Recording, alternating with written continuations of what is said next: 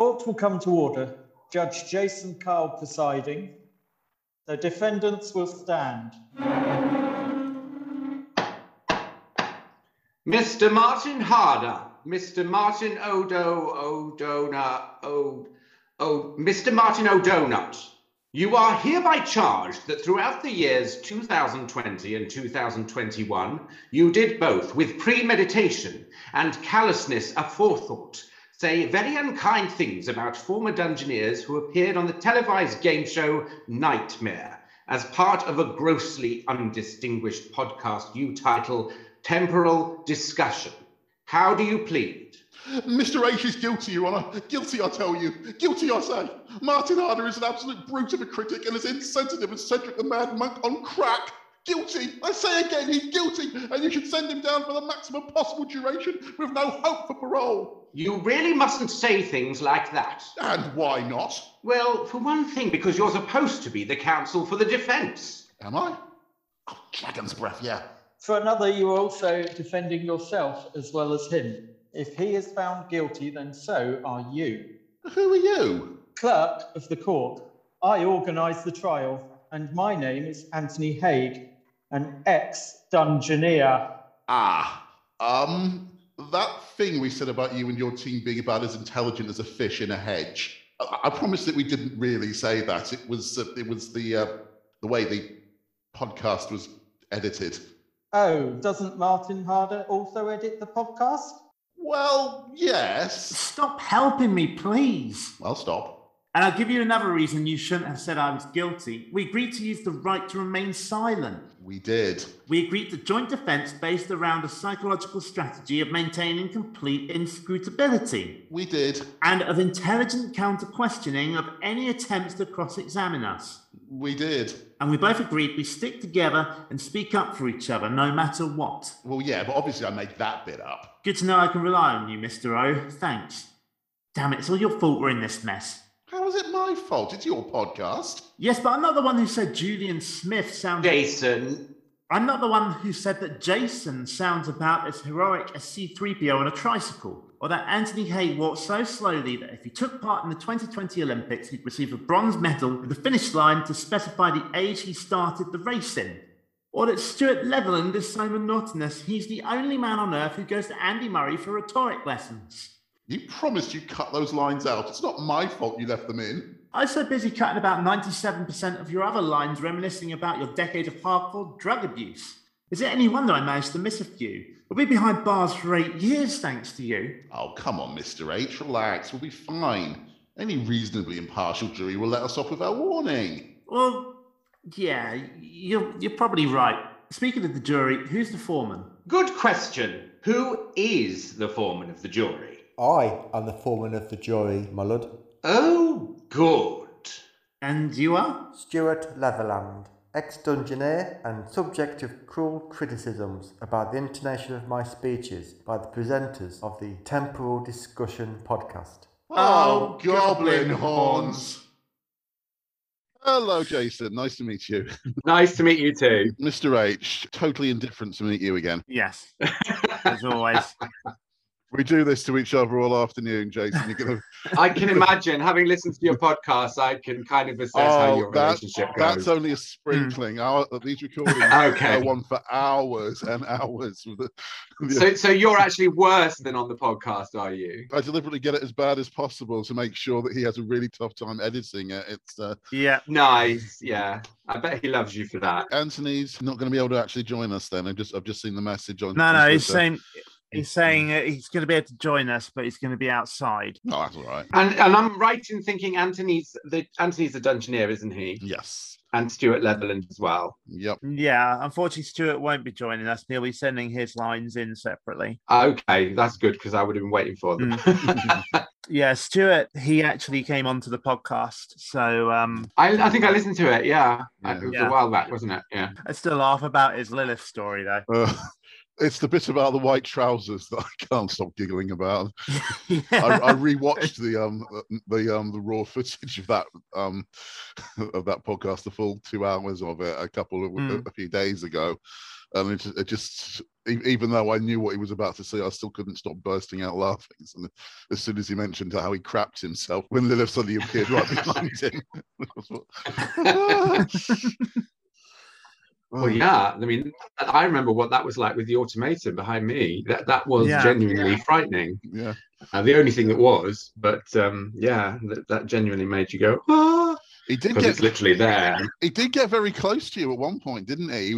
He was right within about 2 inches. Yeah. I saw the way you were turning this way and that. I thought, hey, he's really scared of that. But I was genuinely frightened of it, and they used that to their advantage totally, because they realised that it got a good TV from that first room when it happened, and they put it in all the other rooms on that level because they knew it was good, because it was genuinely scaring me. It was the only thing that did. It's relentless as well. When it's the scariness is magnified when it's relentlessly scary.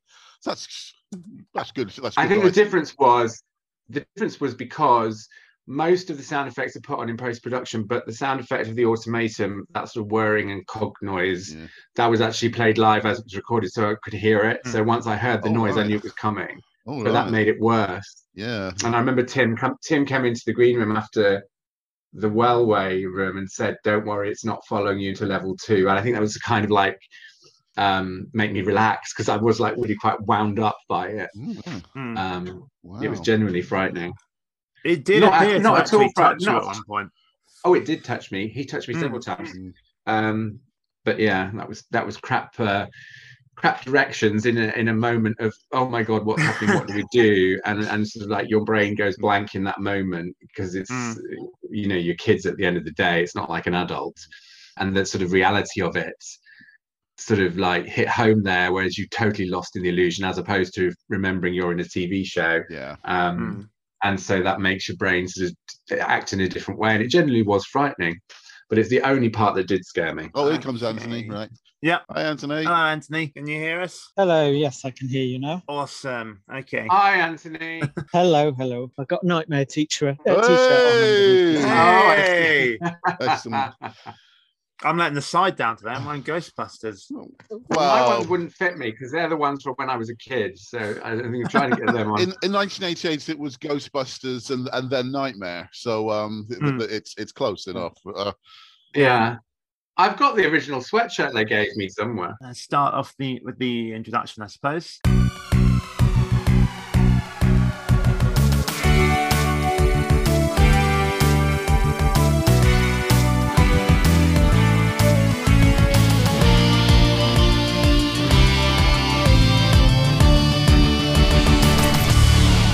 Welcome, watchers of Illusion, to Temporal Discussion, the episode-by-episode Nightmare Retrospective podcast. I'm Martin Harder, and I'm joined today by Martin O'Doney, Jason Karl, and Anthony Haig, former Dungeoneers.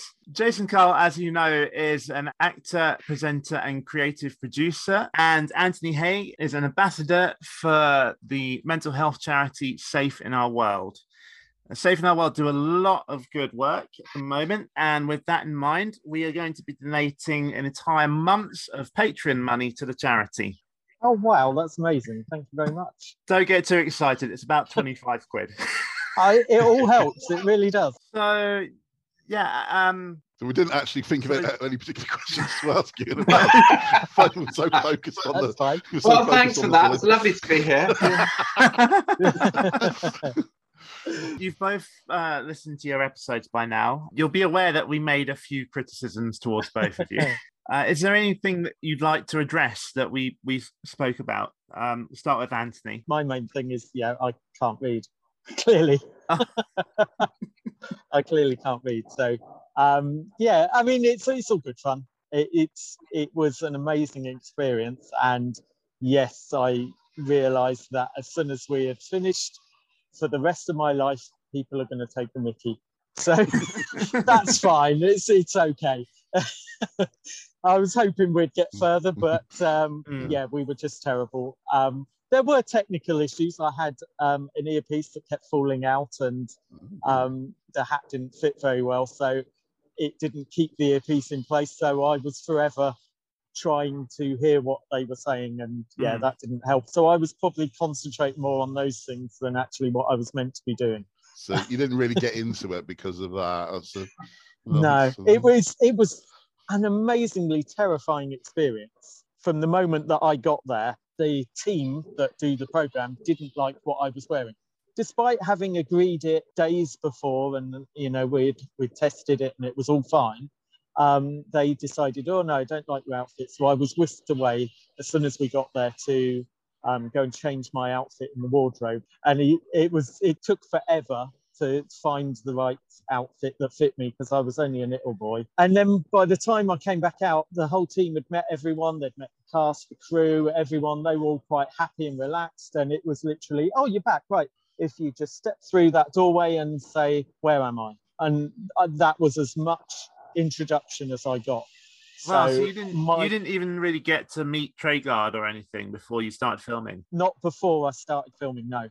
It was literally, as I stepped through that doorway, that was the first time I'd even seen it. I think that is genuinely a shame, actually, because I think that's one of the things that helps Dungeoneers get into it, is that they get the opening intro from Treguards to help them sort of get involved. So that might explain why you did.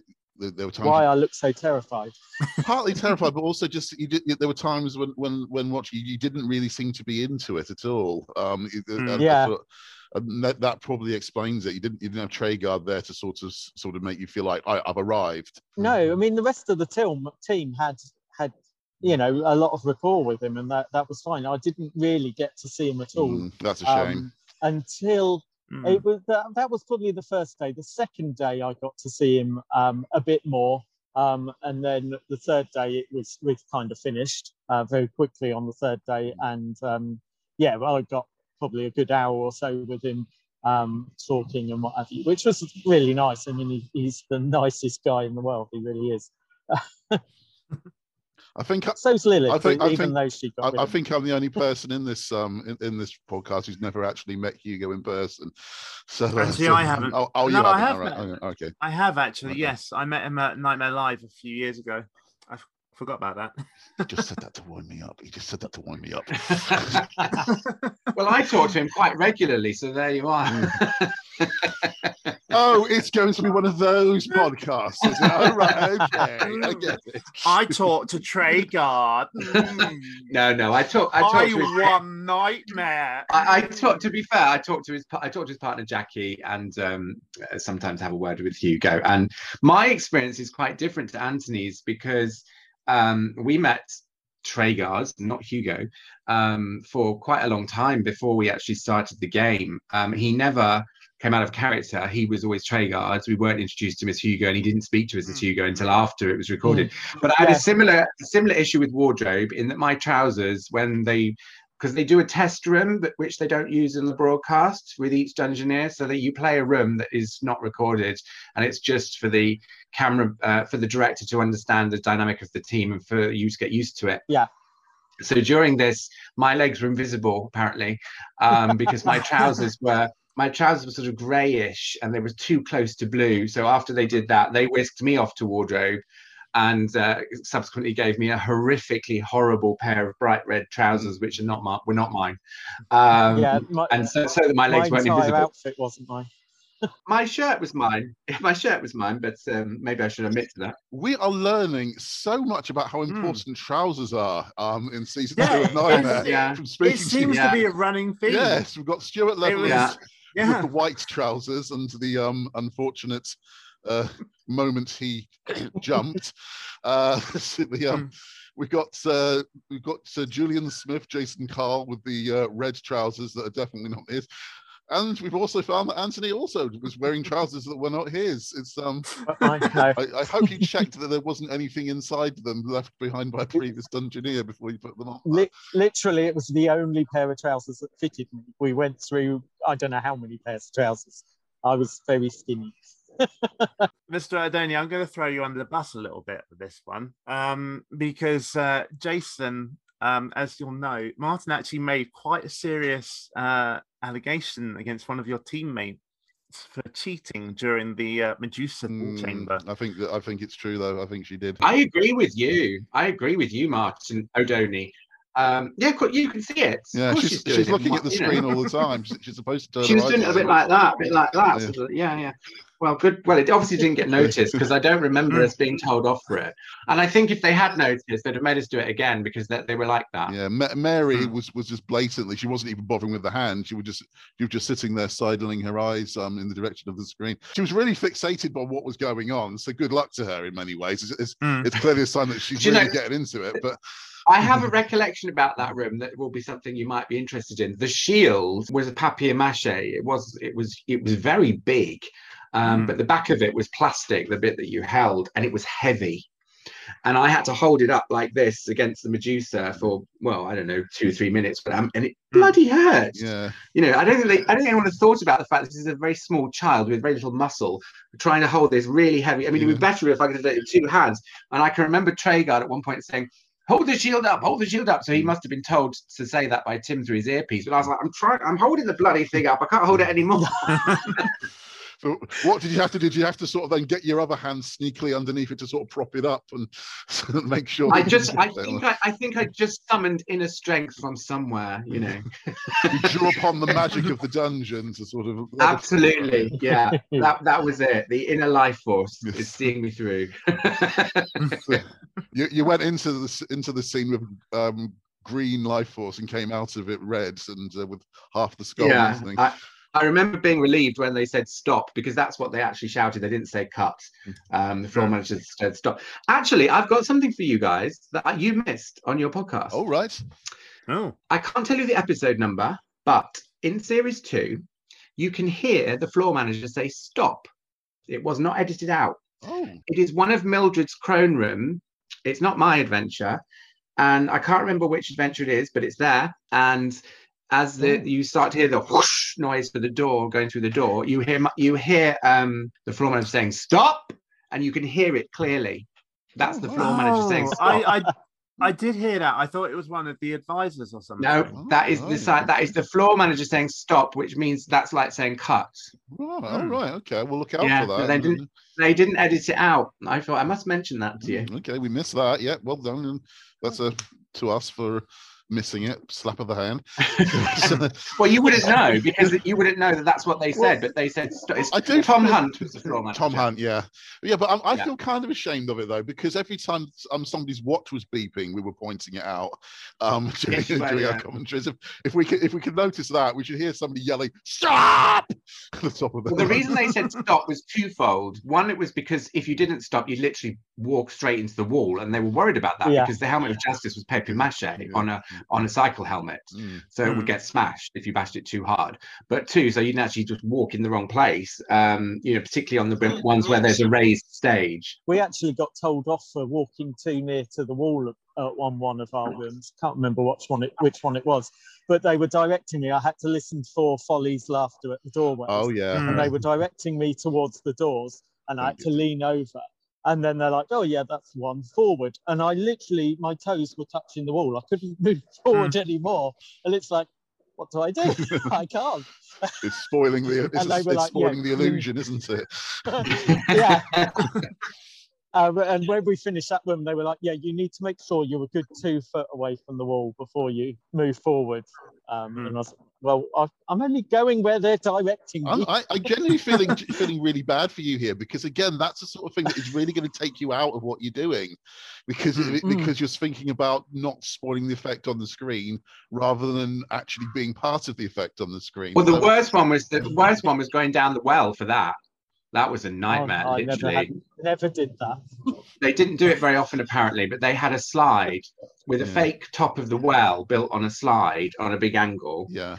And it was filmed separately, and then this camera angle was from the top. And then you had to slide down this slide, but it was such a gentle slide that you couldn't bloody slide down it. So you like pushed yourself down it, trying to make a sort of smooth, and then they used this smooth movement, down. And they zoomed it up to make an effect like you going down the well. But it was bloody hard to film, and you had to climb up a ladder to get to it. And I mean, nowadays you wouldn't be allowed to do that with a child with a helmet on, climbing up a ladder and then getting on a slide. A child unable to see. A child unable to see with a helmet on. I mean, yes, so many health and safety issues. Yeah, but it was good fun. Doesn't sound like it, really. You're saying you're having to pull yourself down the slide.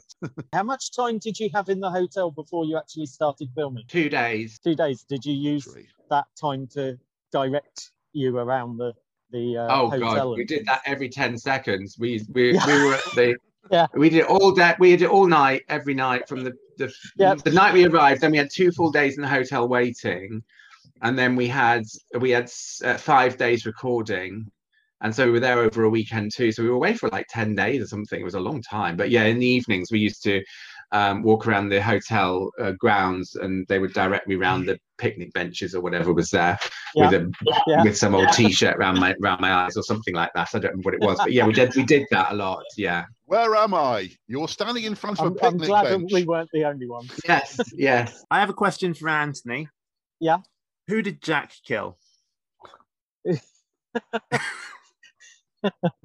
Well, the giant. Yay! Accepted. 30 years late, but never mind. Yeah, never mind. I've got no excuse with that. I do think that the blue and green one was quite a harsh question, though. I mean, yes, I know it now as an adult, but as a kid, I'd never heard of that. It doesn't help that it's one of those ones where there's actually more than one correct answer, because it could also, some people say it's red and green that don't go together, or red and blue. Yeah. So it wasn't a fair riddle, that one, no. We were actually told at the end of our quest, and whether this should be sort of said, and we were actually told when we had that sort of time with Treyguard and what have you, and we relaxed and laughed about how rubbish we were. He actually said you wouldn't really have got very far anyway. You wouldn't have been allowed to leave Dungeon 1. Oh. Because the team in front of us completed the dungeon. They couldn't have too many do very well. So we were like, oh, okay. So they would have just made it quite difficult for us had we taken the right item. So, Mr. Karl, it was all your fault that Anthony's team lost. At long last, the truth is out. Well, most things are my fault, so that, whatever, that's fine. Did you two actually meet each other on the crossover? Like, or is this like a reunion for you both? I don't know. Were you the team before me, Anthony? So you completed in season 2, did you? Yeah. You would have been the team in front of us. It was Team 10, Jason. Okay. So you were team after us. We did meet you in the green room for like a minute or two. I remember. Possibly, not very long. yes. Yeah, we did. Possibly. I remember being in the green room, with the next team. But we spent a lot of time. That was a horrible room, wasn't it, that green room? Well, it was the old hospitality room for when they did game shows and stuff there. I've got a load of memories about that room. Spent so much bloody time there. But the team that before us, who was still in the game when we were called, and they must have called us a bit early because actually the team carried on for another 2 days filming while we were there. We spent 2 evenings with them. That was Stuart's team. That was Stuart Leveland's team. Was it? Yeah. Yeah. I don't remember much about it other than we spent 2 evenings with them in the hotel, and I remember one of them liked collecting railway train numbers, and I went over to the railway with him to collect some train numbers. That's a very bizarre memory, but I remember doing that and thinking how boring it was. Did you mention that if you're listening, I do apologize. No, I was very polite. Yeah, very polite. Well brought I went along with. No one else will go with him to the railway station. He wanted to collect these numbers. Obviously, it's in not where he normally lives, so I went along. We collected these numbers, and I remember thinking, okay. Bit pointless, really, but if it makes you happy, that's fine. It's a break from the green room, so I suppose. Well, yes, that's true. Yeah, forever in the green room. How much time do you reckon? You're saying you were there for all these days. How much time was?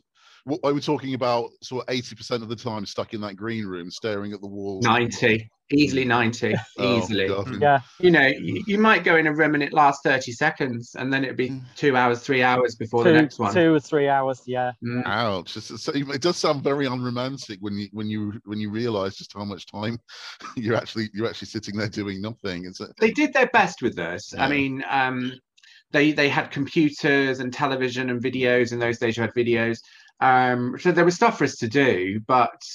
Other than that, that was it. I mean, going to the toilet used to be quite fun because you could walk down the corridor that you weren't meant to see anything. So everybody went to the toilet lots and lots of times because it was something to do. So you walk down the main corridor of the the production rooms, and occasionally you might glimpse somebody in the makeup room as you walk past, which you weren't meant to see or whatever. So yeah, going to the toilet became very exciting. I remember exactly the same thing. Yeah. Do you? Yeah. Yeah. Yeah. Just thinking, it's a new nightmare challenge, the corridor of toilets. You have to be able to negotiate without being caught by the producer. It was the only chance you got to sort of get out the room, and I think you were supposed to wait until they asked you and took you, but you didn't. You just went because they were so busy. They weren't in the green room. They just left us to it. And of course, we had our adult chaperone there. So I suppose from the production team's point of view, they would think the chaperone would sort of make sure we weren't doing anything we weren't meant to be doing. But she was as bored as we were, so she was up for going to the toilet herself. So you four on occasions were sitting in the green room patiently behaving yourselves, and the chaperone would wander off and then try and make excuses to the producer. Yeah, because the chaperone was one of our mums, so the chaperone wasn't supplied by the studio. It was it had to be one of the parents from the team. So it was Vaughan's mum that came with us, and she was as bored as we were. Mine was my dad, and to this day, I do not know how he managed to get a week off work with like 1 day's notice. We literally got a phone call. I was at home on my own. My parents were at my grand's house doing some gardening, and I got a phone call, and it was the producer saying, right, we need you to come up tomorrow. Is that okay with you? And I'm like, of course. Right, I don't know. Well, can you put your parents on? Yeah, they're not here. Oh, okay. Well, we'll try another team. No, don't worry. Can you call me back in like half an hour and I'll have an answer for you? Yeah, sure. We'll give you half an hour. I belted it to my grand's house and grabbed my dad because we didn't have mobile phones then. Oh, of course. And my grand didn't actually have a phone either. And zoomed back to the house and he had a conversation with them. And yeah, we were in the car the next morning. Oh, wow. Wow. Well, I suppose it was quite a prestigious thing. You probably just had to say, I've got to take a week off work. My kid's going to be on Nightmare. Yeah. If I was the boss in that scenario, I'd say, on you go, mates. I'm proud of you. No hesitation. If it's Nightmare, if it was something like the Royal Wedding and you need to commentate on it, forget it. But if you're appearing on Nightmare, you go for it, mate. In fact, here, have a raise. Ours was the same. And the phone call was on, and we left in the next morning on the train, and we very nearly didn't get to do it because the deal was you had to be available at 24 hours notice. It said that in the letter, and unbeknownst to the rest of us, Becca had gone on holiday, and Becca when we phoned Becca's house, they've gone on holiday. We're like, what? And thank God Becca's auntie, who was looking after their house, managed to get hold of them on their holiday in Wales and say, you have to come home now because in the morning you're going to Norwich. Thank goodness they didn't go on holiday to Australia or something. Well, thank goodness they did, because if she'd said I can't get home in time or I can't get home tomorrow, then we wouldn't have been able to go. It would have been next team and you go to the bottom of the list. That was the deal. When they phoned you, if you couldn't go, you went to the bottom of the list and then you might get a chance, but probably not. So we were very lucky that happened. Wow. I didn't realize how Brinkman this sort of thing could be. I never realized. It was. Yeah. Oh, wow. Some of that has actually quite phased me. I don't know. Really? I'd always thought it was better organized than that. Well, it's not. It can't be if you think about it, because they don't know when the team's going to die. So they know when they're going to be in a losing status where they're going to die in 5 rooms time, which is perhaps a day's filming. So they have to make a judgment call when to get the next team into the studio. And as with us, I'm guessing this, but having worked in TV most of my life, it makes sense that possibly there was a mistake they were going to make and then didn't, and that's why they carried on a bit longer and we had to wait 2 days, because I don't think that was normal for us to wait 2 days, and there would have been no reason for us to get there immediately in order to wait 2 days. So I think something changed, something happened that they weren't expecting with the team before us. I don't know what, and I'm making an assumption there, but it makes sense. We had a similar thing because the team before us completed it, and we were called in to go. So we got there, and we had 5 days waiting for them to mess up. Literally every day, we would have to contact the studio would contact us and had to have a chat with my dad, and we would be given a time of day where we could be released to go and do something. And that was normally like 2 o'clock in the afternoon. Once it got to 2 o'clock in the afternoon, if they died, then it wouldn't make any difference. They wouldn't start us that day, they would start the next day. So yeah, it was kind of quarantined in a hotel, blindfolded, being guided round, and then your friends suddenly disappear and you find you stood there doing nothing, thinking, where the hell have they gone? So Jason, how does it feel to know that Anthony was basically there waiting for you to fuck up? Yeah. Well, I'm more bothered that they obviously got him there so early, thinking we were going to fuck up. Yeah. It's insulting, isn't it? The team before you, Jason, was they were the ones who were notoriously given the power spell by Mogdred, so they were the ones who agreed to join the dark side of the Force, so to speak. Right. Okay. That's probably why they thought this team ain't going to be around much longer. Yes, because they're probably going to cast that spell as soon as they can, and it will cause them to blow up or something. So that's why. Yeah, that makes sense. Yeah, that makes sense. Yeah. That'll be why there was a longer delay than you expected. Yeah, was this a feature for you as well, Jason? You're practicing dungeoneering, and then they quietly sneak off while you're blindfolded. Did they do that? Did you? No, that didn't. No, they wouldn't have dared. Trust me. No. It really would not have been worth the fallout. No.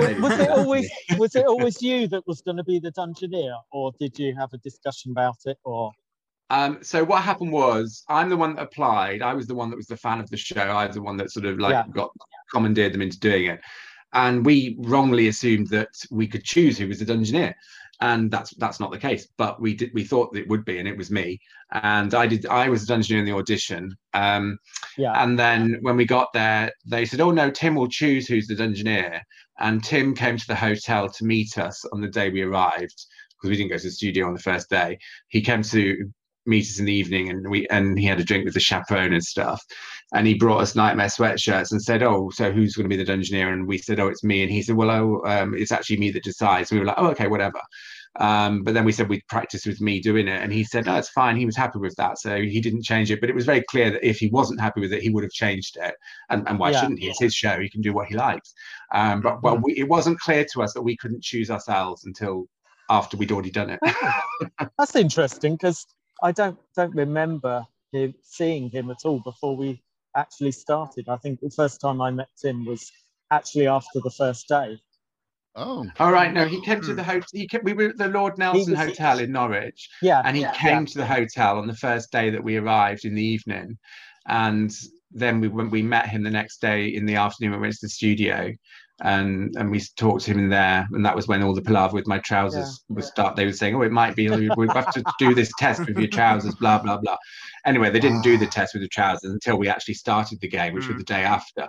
But no, we met Tim twice at least before we actually played the game. I'm wondering if the criteria that Tim uses for deciding who should be the Dungeoneer is actually integrally involved with who looks best in trousers of a certain size. It might simply be who's the ugliest one. We want to cover up their face. It could be as simple as that. I did think of that, and I just thought I better not say it. Not in front of not with two Dungeoneers actually on the conversation. But it would be interesting to know what criteria he did actually use, though. Maybe I don't know. I mean, thinking about it from a producer's point of view now, I mean, it would probably be more problematic to change it if there's a team of kids and one of them's practiced and thinks they're the Dungeoneer, and then to change it, that would probably cause more trouble than it's worth. So you probably just go along with it. You know, I would, as a producer now, in that sort of scenario, having done loads of kids' TV stuff, I wouldn't change it in that situation. It wouldn't be worth your time, unless it was a real issue. You know, one of them's partially sighted, or one's diction's really bad, or whatever. But it's probably easier to go along with it. Yeah. I'd have thought partially sighted wouldn't really be a great issue if it's a Dungeoneer anyway. Given this, you say that. You can see a lot more than you imagine. I've worn the helmet myself. Actually, I did see that the field is a lot further forward than you might think. It's almost the whole room. Yeah, it's a lot. It's not. It's not as well. It wasn't as well made as they'd hoped when they put it together. I think it's the sight line actually goes down almost perfect diagonal. You just have to put your head up very, very slightly, and you can see all the way to the corner. They warned you about that, and they said if you put your head back, we see you doing it. We'll put a blindfold on underneath. Yeah. So they warned us about that. Yeah. There was a mini Nightmare documentary released by Challenge in 2003, I think it was, where Tim Child mentions that they sometimes had to put blindfolds on underneath. Oh, there you are. So they obviously actually did it. They then. actually did it. Didn't happen to me, but they didn't do it to me. But yeah, that's because you're a well-behaved boy. I maybe could have done with one to keep my earpiece in.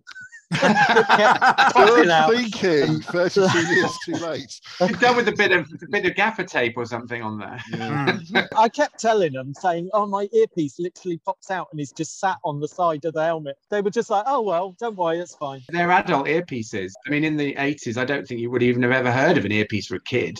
It probably would never have existed. So they were adult. They were big, and they were the type of earpieces that you used to use in the 90s. So it just sat on there, and if your ear was too small, it just fall off. What they probably could have done with was, the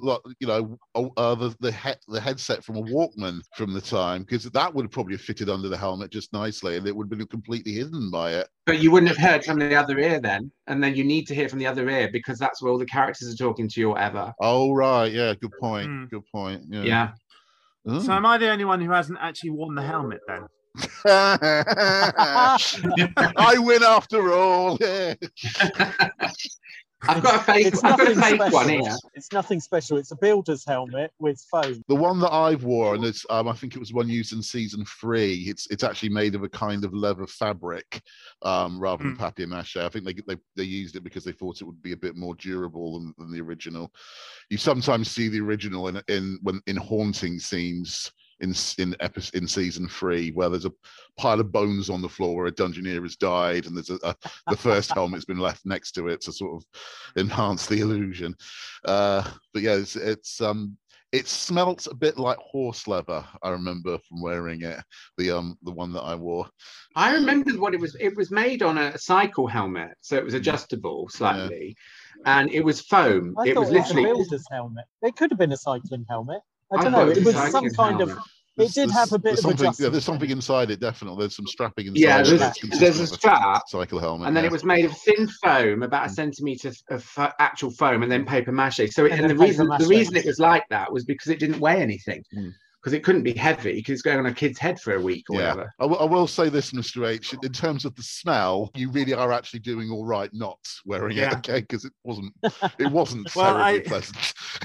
I think I would have struggled anyway, because some of you'll know, a couple of years ago, I actually made a papier-mâché helmet of Justice for a friend. I tried to make one for myself, but it involved blowing up a balloon for the base, and I couldn't blow up a balloon big enough to get over. I'm sorry, that's the ego jokes there are too easy. I have an interesting question for Jason. Knowing now that Anthony, at the end of his quest, was basically told that he wasn't going to get very far anyway, do you feel that you were in any way being geared up to be a winner? No, and I'll tell you why. Because there were various points after rooms where it was very obvious from Tim storming into the green room and telling us what we'd done wrong, and then clearly very annoyed about it. If it was pre-decided, you're going to fail, you're going to win, I don't believe that for a second. I really don't. Because what it was an organic adventure. And yes, there was a script to a degree. There was what Tim calls a scenario. So there was a plan of what would happen. And he did it in full adventures to start with, and then he did it by levels instead. And if it was as simple as they're going to die, then it would be written that way. It would actually be quicker to make. And that was the problem with Nightmare. It took so long to make because of all of this, because it was about what Tim thought should happen next, and judgments about various things. So what time of day is it? Do we want to film another room so we get some in the can, or shall we start tomorrow? If we're going to film another room, do we kill them in the morning? We can't do that because the next team isn't arriving till 2:00. And all of those other different scenarios in the production of Nightmare, which would have an effect on the adventure. So there will be some level of that in it. But if it was a simple fact that it was one's being geared up to win and one isn't, no, I don't believe that for a second from my experience. I don't think it was. I think they were literally, when they say that we wouldn't have got far, they were just going to put a floor plan in that was going to be quite complicated for me to traverse or something like that.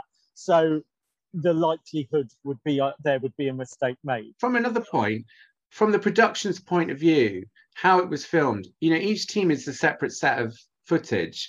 It's not it's not decided at that time which rooms are in which episode. Obviously there's the order of the rooms, but they don't know exactly where the episode finishes because it depends on the edit. So they could potentially take a team's adventure and move it to the end of the series. So the fact that he was the one after a winner I don't see why that would mean he couldn't win.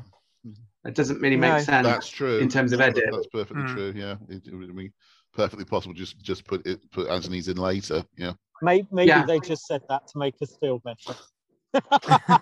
Maybe. Maybe. That would be a very, very cruel bedside manner. It's okay. Worry. Don't worry about it. We were hopeless for you. Exactly. We were setting you up to fail all along. Don't worry about it. I wouldn't want to go to school ever again if that had been me. You mean you cheated me?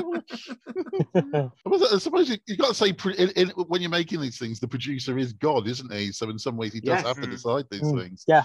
Yes. It wouldn't work if you don't. And despite sort of seeing it from the other side, as me and Anthony have from being part of making it, Martin O'Doney, it didn't spoil the magic whatsoever, because you've got to remember these are 12-year-old kids who don't know anything about television production. So everything they're seeing, they don't really understand it, and it doesn't really matter. All that matters is the room and the adventure. Yeah. So and for those time that you're in those rooms, it's as real as it can be. And so definitely. It didn't sort of make it less magical or less anything, because it was the formula of a television program being made and the requirements of what that means. And that's perfectly true for the audience as well, because you've got to remember that at that stage, most of us were 12, 13 or so, and we didn't really understand these things either. So the magic still works. We spot the flaws a lot more easily now that we're adults, but back then you didn't. I think it was almost like there were two adventures going on. So you had the one that we were part of with Nightmare and doing the rooms and things. But as soon as that had finished, it was like, wow, look at this world that we're stood in, and all these cameras and people and computers and stuff going on. It was fascinating, really was. You were sort of in a world of sword and sorcery on the one hand, and in a world of science fiction on the other, almost. It really was. It really was. Yeah, that's a fascinating way of looking at it, actually. Yeah, I remember him showing us some of the computer sort of systems where between rooms they would have to sort of load in the next room and then line everything up by hand so that corners were the corners and that things fitted correctly. And they were showing us how they did that at one point. And it was just really fascinating. I remember I got to hold the catacomb bite model. Oh, I'm genuinely jealous. The catacomb bite has always been my favourite nightmare monster. It was one of the things that really hooked me into the programme early on. It was so nightmare. It wasn't derived. It wasn't taken from Arthurian legend. It was something that really belonged in the world of nightmare exclusively. Anthony, your background is changing. Are you questing through the forest of done or something? I was getting bothered by some flies, so I thought I'd move. It must be the smell from the helmet. I'm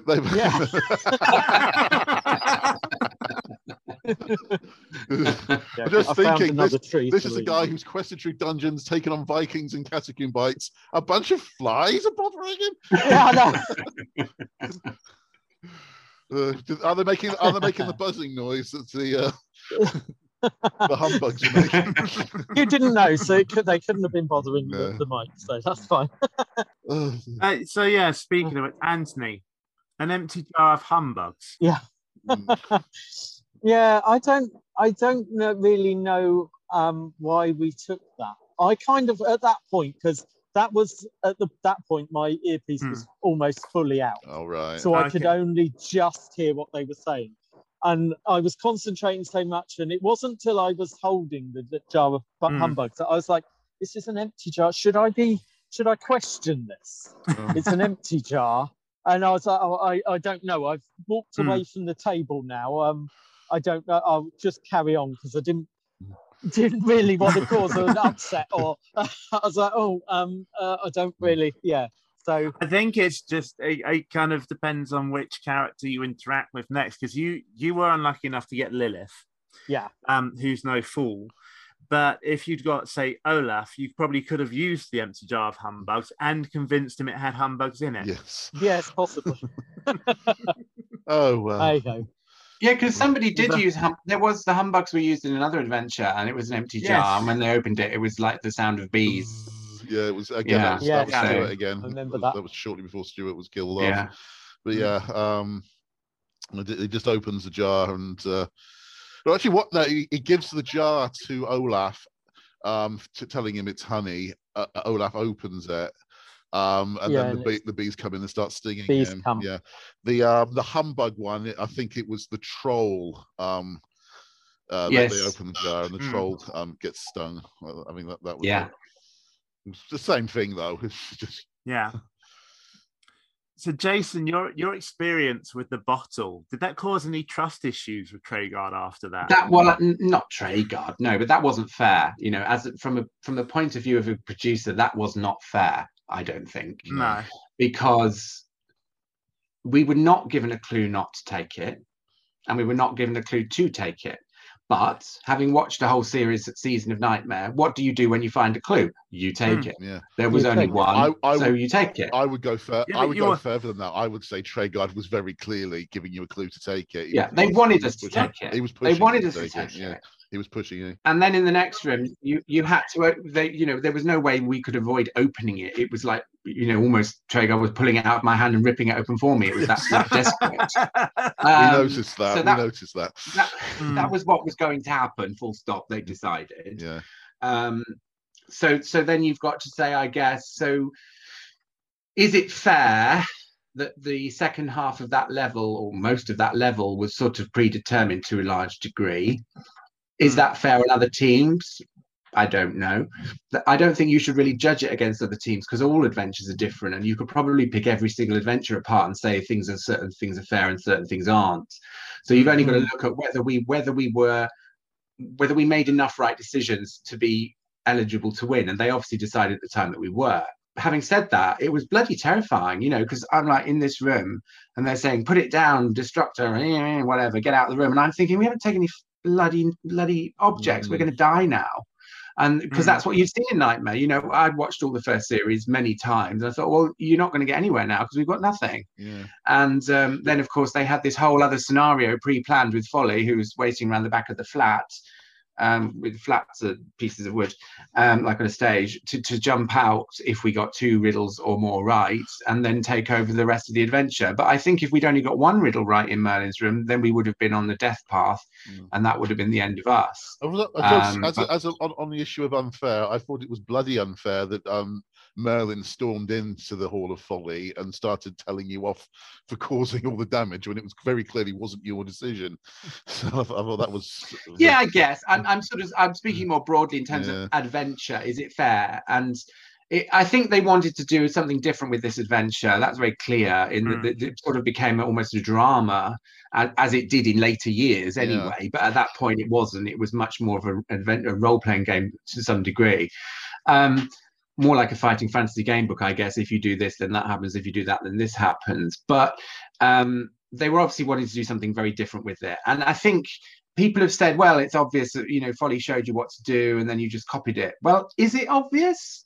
Because most 11 or 12-year-old kids wouldn't have the bottle or the balls to say, I've got a sorcerer's stone. I mean, I sound pathetic enough doing it myself in Olaf's room. But, if I hadn't have said the right thing there, then he would have clobbered us and that would have been it. Fair point.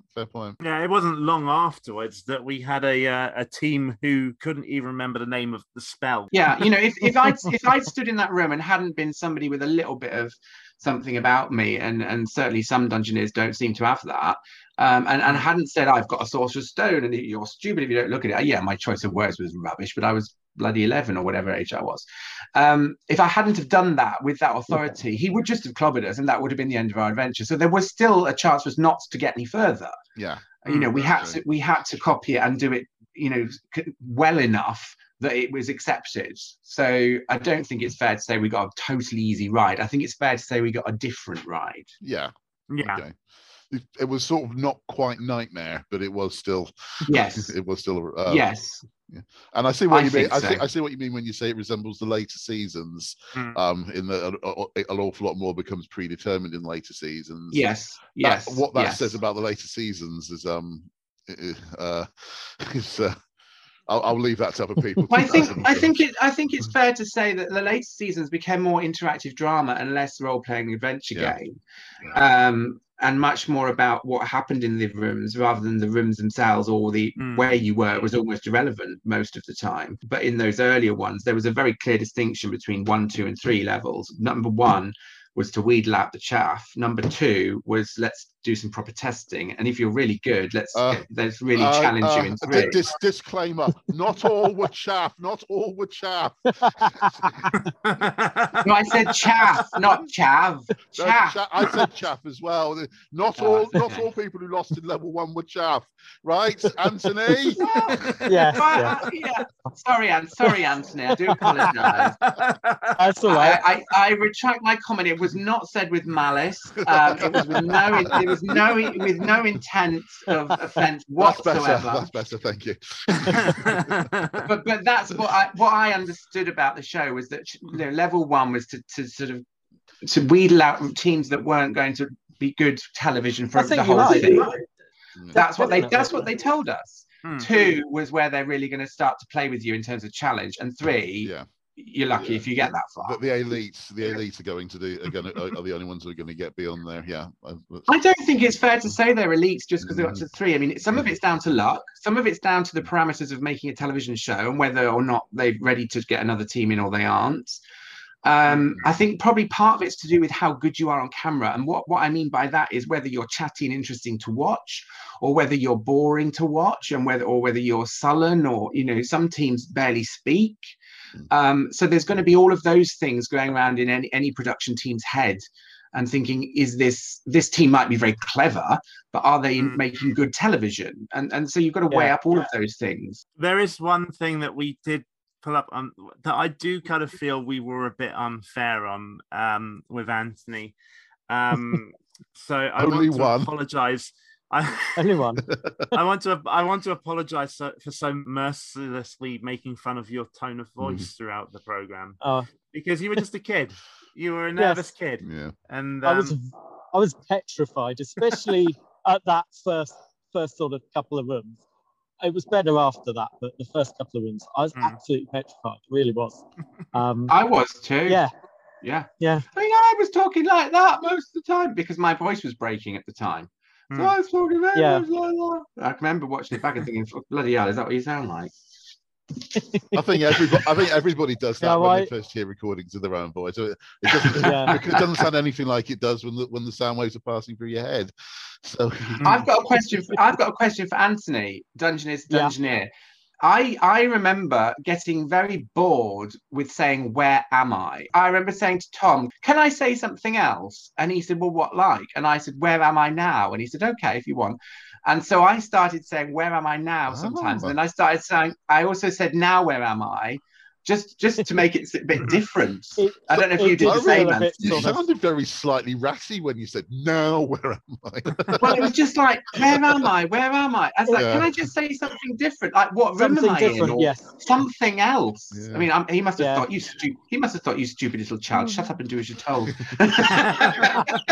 No, I agree with you. It felt very much, where am I? When we got to our bomb room, we actually got or I didn't get told off, but one of my team called Darren got told off, because as soon as the bomb room, they sort of said action or whatever, start, and it came up on their screen, they could see it was the bomb room, and Darren just shouted out, "It's a bomb room, run!" It might have just been its bomb room, but he shouted out before Traegard said anything, before I stepped in and said, where am I, or anything. And because it was a bomb room and it was a surprise, they had to just go with it and film the room as we did. And when we finished, it was like, do not say anything until he's entered the room. And he got quite a telling off, and it's like, oh, okay. Yeah, they were told the same with us, because they saw it for about 4 seconds before we started. Yes. Yeah. Just for our listeners, Jason's currently holding up what I assume is original artwork.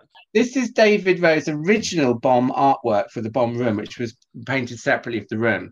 And as you can see, it's got the word bomb on it. And at the bottom, it's got do not use. And the reason for that is interesting. This was never used because of the word bomb, because they were worried that for foreign sales of the show, if the word bomb was in the room, it wouldn't translate if it was French or Spanish or whatever. So that's why this was never used. That's an interesting little... I've got lots of about that before. But they were happy to sell it to foreign audiences with pictures of it actually blowing children to pieces. Oh yeah, that's fine. There's no problem with that. It's just the word bomb. Yeah. We've joked about the bomb before, like, because I'm not a fan of the bomb rooms. Danger Mouse. Yeah.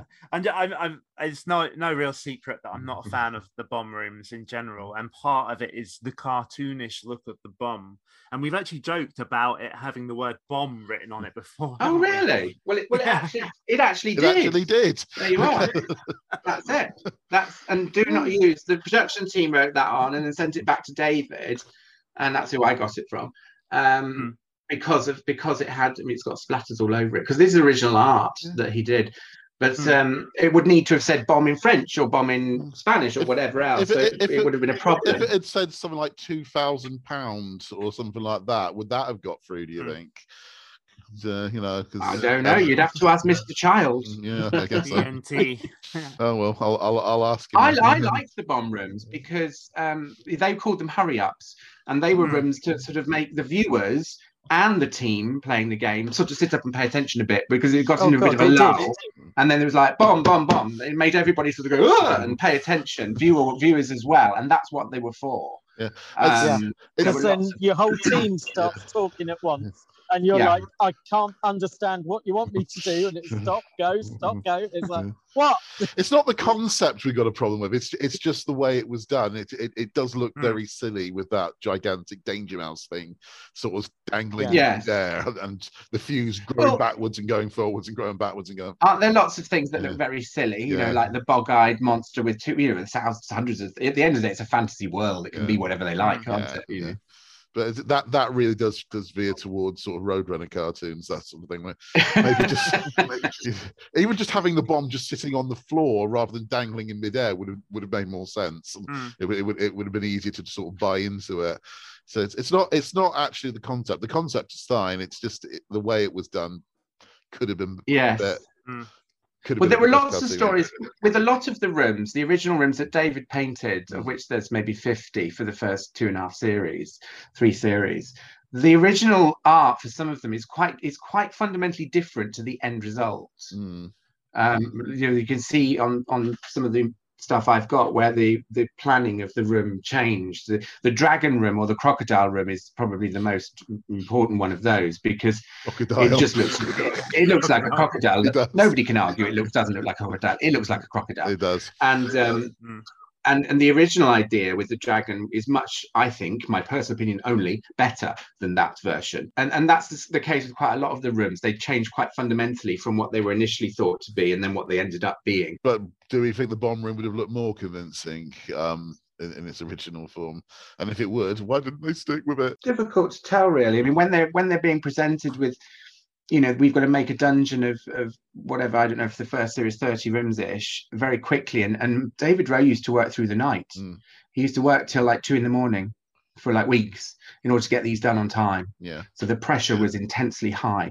And in those days, it was all by fax. So Tim would send a scamp, like an A4, which Tim had drawn with a marker pen of roughly what the room would look like, fax it to David.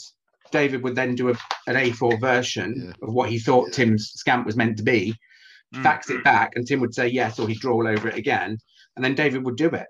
And that was the case. That's how quickly the first dungeon had to be made, because they were so tight for schedule that David really worked the bone to get those dungeon rooms done for that first series. It wasn't so bad later on, apparently. This is what I've been told by David.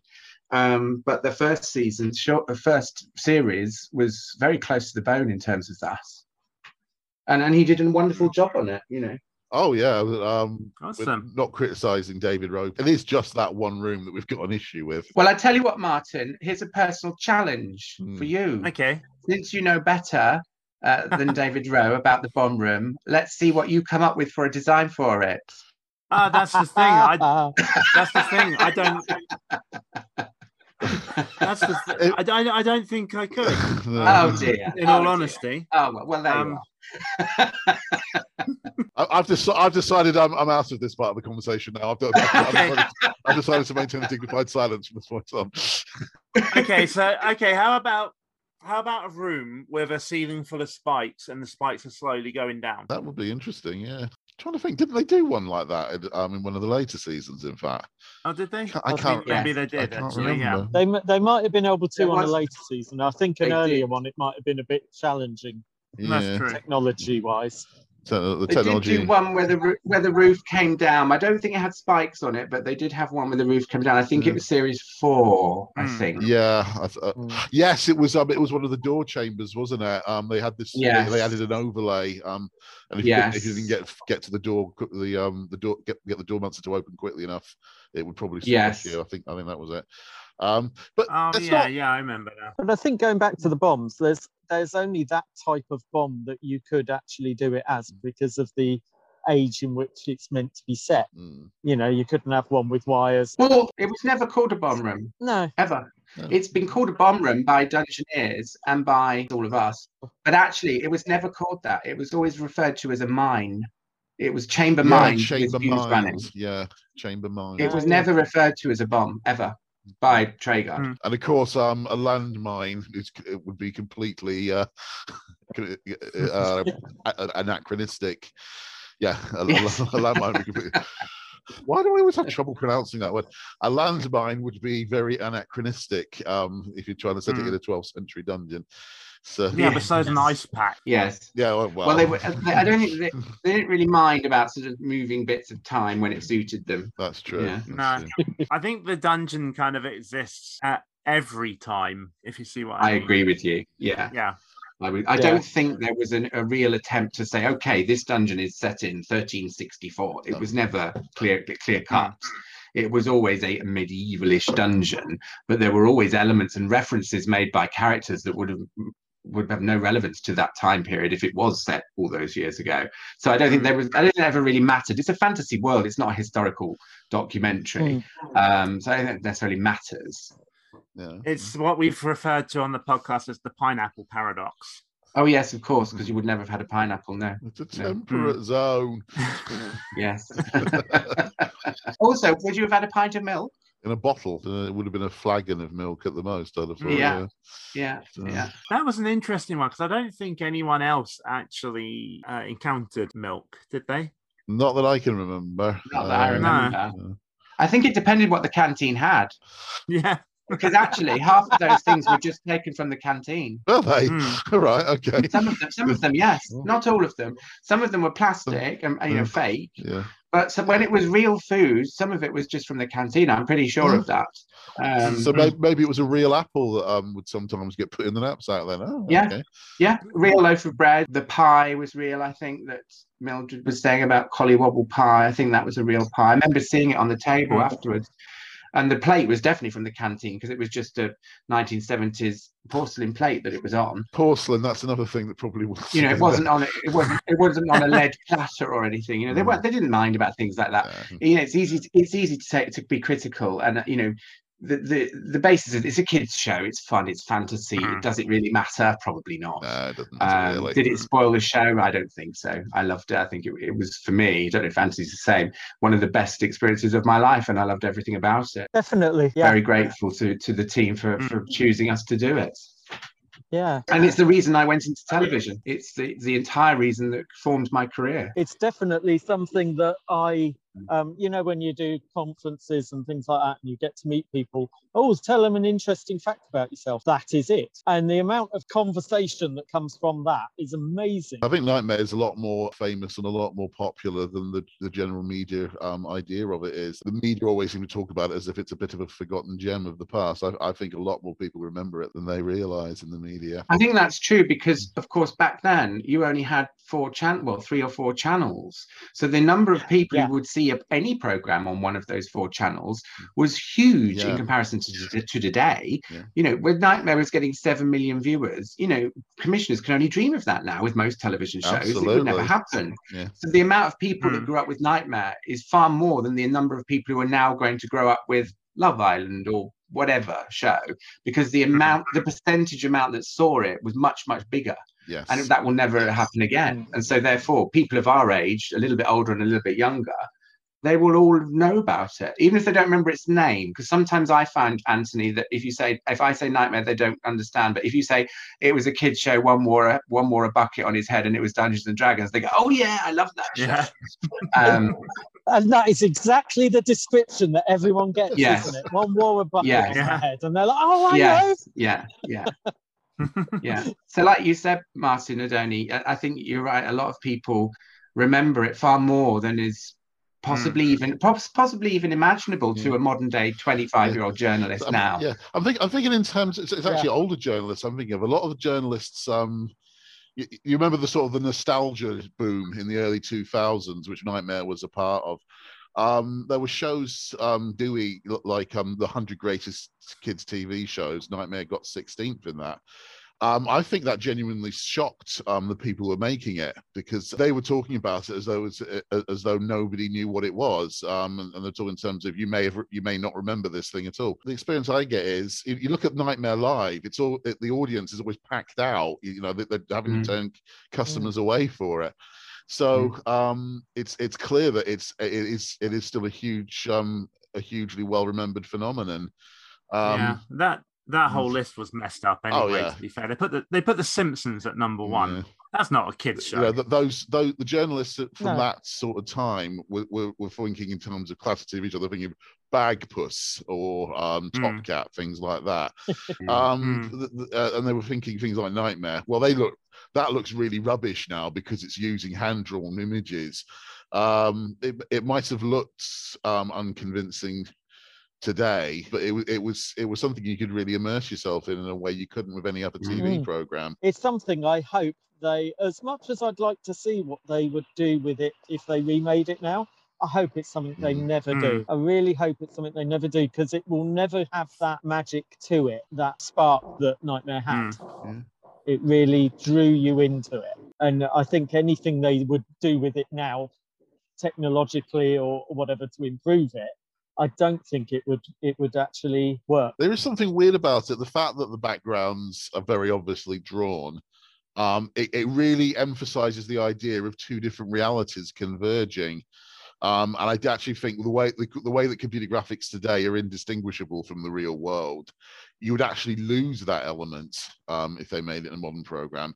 Whereas if they tried to make it in the same style as it was in the old days, no TV company would be prepared to invest in it. No, of course they wouldn't. It's very difficult to think of a way that it would work today. We're always thinking of ways. Is there a way we can bring back Nightmare? A lot of us have been doing that for a long time.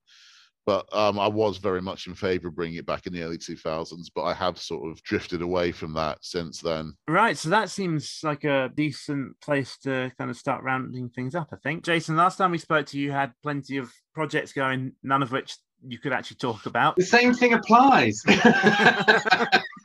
It was nice talking to you, Jason. See ya. Unfortunately, in my world of television and theme park rides, it's all down to confidentiality. All I will say is that in this horrible world that we've all been living in the last year and a half, I've been lucky that I've managed to carry on working to some degree. And I'm very grateful to that. And I am lucky enough to be doing things. I just can't tell you what they are. He's a spy for Lord Fear. I've been telling you for ages. He's a spy for Lord Fear. Andy, did you want to tell us a little bit about Safe in Our World? So Safe in the World is a charity. It's just over a year old. So it's very, very in its infancy. but has grown beyond our belief, really. So it's a charity that was made for the games industry, for mental health. A lot of people within the games industry suffer with mental health. There's huge sort of deadlines and pressures within that industry. And a lot of people really suffer with it. So it was actually created by the guys that run Wired Productions, an indie company. They very much have this passion for mental health and wanting to improve it within the world. They've all got, it sounds quite strange to say, but they've all got their own personal stories where they've dealt with mental health issues and things like that. So it's really close to their heart.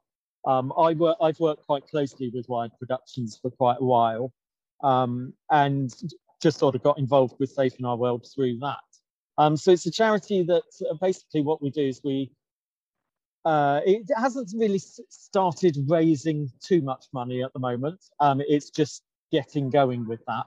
But we've been really lucky. We've had some game blasts and things like that where they have raised hundreds of thousands of pounds for the charity. So what we do is we are raising awareness for mental health within the games industry and also people that play games. Why do we play games? It's kind of like an escape for most people. And that's a good thing.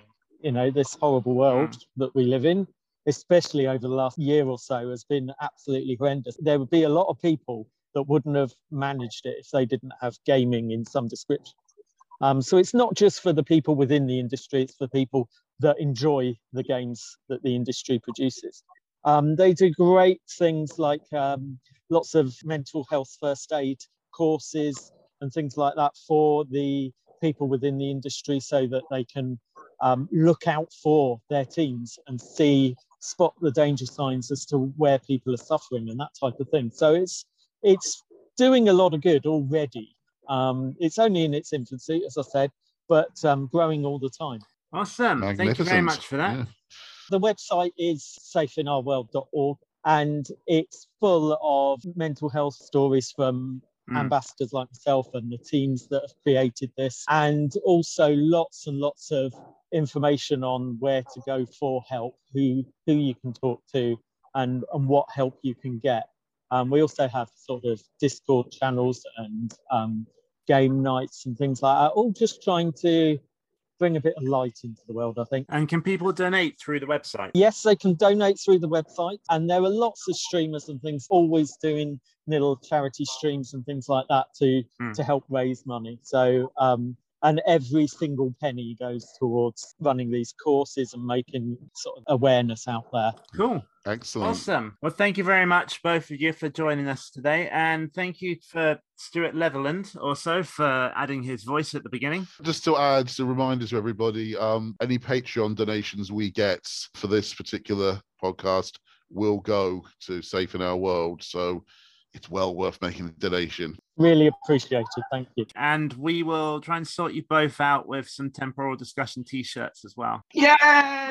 Not a bribe, not a bribe. But Yeah. be nice about this and really promote this podcast, please.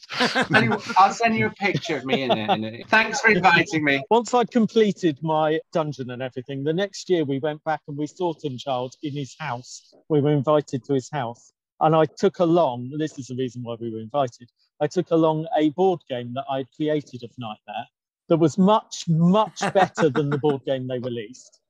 It was like a 3D room that you slotted in walls and floors and things to it. And it worked really, really well. I'll have to see if I can remember as much about it as possible and try and remake it. But he was so apologetic that he couldn't use it because they had just signed about 3 months before the DMB board game. What a shame. Well, lads, it's been an absolute honour and a privilege, except for you, Mr. H. Of course. It's from the four of us. It's been an absolute privilege to speak to you too.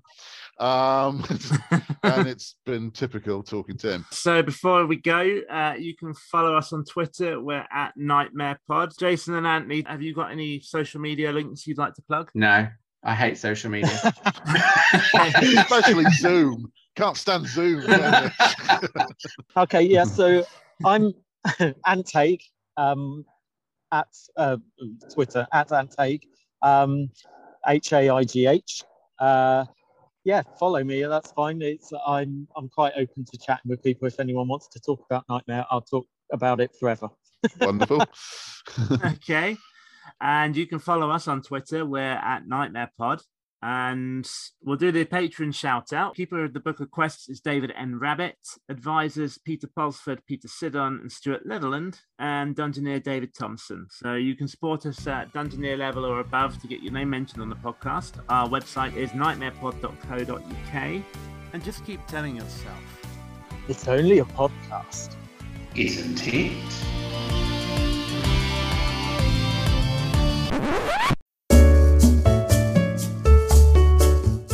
Hey there, listeners of Illusion. We want to do a special episode about what Nightmare means to the fans. With that in mind, we decided to put together a competition. All you have to do to be in with a chance of winning is to send us a voice recording telling us some of your fondest memories of the show and what it means to you. You can either send your recordings by email to podcast@nightmarepod.co.uk using the subject Nightmare Memories, or you can send us a voice message through our Spotify page. Please note that whilst we'll accept recordings of any length by email, Spotify voice messages are limited to 1 minute long. We'll pick our favourites and play them on the podcast, and one entry chosen at random will win the grand prize. A complete set of the official Nightmare Choose Your Own Adventure books by Dave Morris, including the very rare Lord Fears Domain, a physical copy of Peter Pulsford's unofficial book Nightmare Live, The File of Freedom, a book containing copies of the first 9 issues of The Eye Shield thanks to Paul McIntosh for granting us permission, the Nightmare Live Handbook, a limited edition book given only to backers of the original Nightmare Live Kickstarter campaign. And to top it off, we'll be sending you a signed photo of Nightmare actress Natasha Pope. The closing date for the competition is August the 31st. Any entries received after that will not be eligible to win but may still be used in the podcast. Please be aware that the Dave Morris books have been sourced from various second-hand sellers, and whilst they're all complete, there's a certain amount of wear and tear. Quite frankly, the fact we managed to get the copy of Lord Fear's Domain that didn't already have the puzzles filled in is nothing short of amazing. We look forward to hearing from you, and good luck!